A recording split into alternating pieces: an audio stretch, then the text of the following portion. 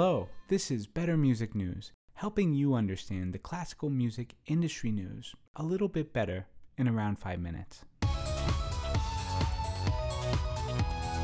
In today's episode, we'll cover new commissions by 30 new orchestras in the United States. We'll also cover the League of American Orchestra Conference, as well as some movement in the world of orchestral musicians and professors. This is Better Music News. Up first, the League of American Orchestras has began a commission of 6 women composers as part of their Virginia B. Toolman Foundation Orchestral Commissions Program. The composers will be paired with 6 symphony orchestras, and then 24 additional orchestras will be added for repeat performances. The original pairing includes Anna Klein in the Philadelphia Orchestra, Sarah Gibson in the Sarasota Orchestra, Angel Lamb in the Kansas City Symphony, Giddy Razaz in the San Diego Symphony, Arlene Sierra in the Detroit Symphony Orchestra, and Wang Liu with the New York Philharmonic. The initial premieres will take place between the 2022 and 2024 seasons, with the additional 24 orchestras coming on for the 2024-2025 season.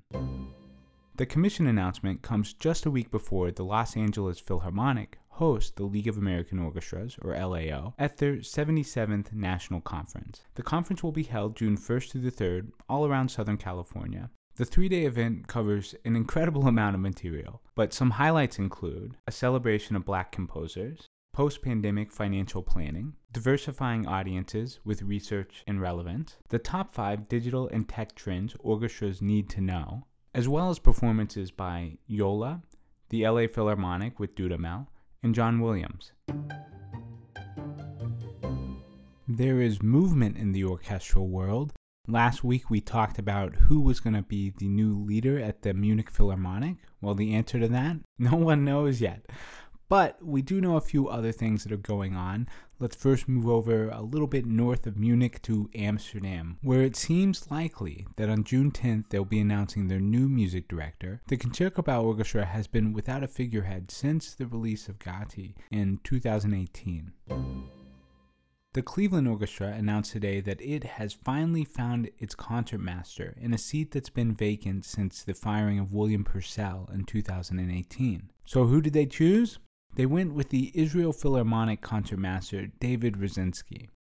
David has been with the Israel Philharmonic since 2015. The Israel Philharmonic, while being a world-class orchestra, didn't have the same sort of wages that the Cleveland Orchestra was pulling. The previous concertmaster for the Cleveland Orchestra, William Purcell, was pulling in the largest concertmaster salary in the United States at $500,000 a year. So hopefully this will be a bit of an upgrade for the new concertmaster coming from Israel, David Rosinski. The Berlin Philharmonic has also announced the winner of its principal flute audition. Sebastian Jacot, the 34-year-old Swiss flutist, will be replacing Mathieu Dufour, who left the orchestra suddenly last December for personal reasons. Jacot has not confirmed that he'll be taking the post at the Berlin Philharmonic, but it's assumed that he will. He was also recently offered the principal position with the San Francisco Symphony.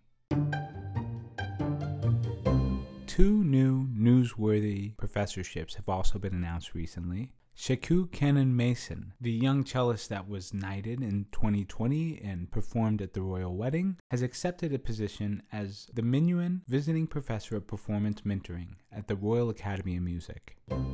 In a semi-controversial pick, the Massachusetts Institute of Technology, or MIT, has made its appointment for the 2022-2023 MLK Visiting Professor Program. One of the 3 appointments includes rapper Lupe Fiasco. MIT released the following statement. Fiasco's work as a rapper and producer is informed by his interest in cognitive science, linguistics, semiotics, and computing. During his CAS residency, he shared insights from his work as entrepreneur and community advocate, for instance working with the Society of Spoken Art, an educational guild for aspiring and establishing rappers, of which he is a co-founder.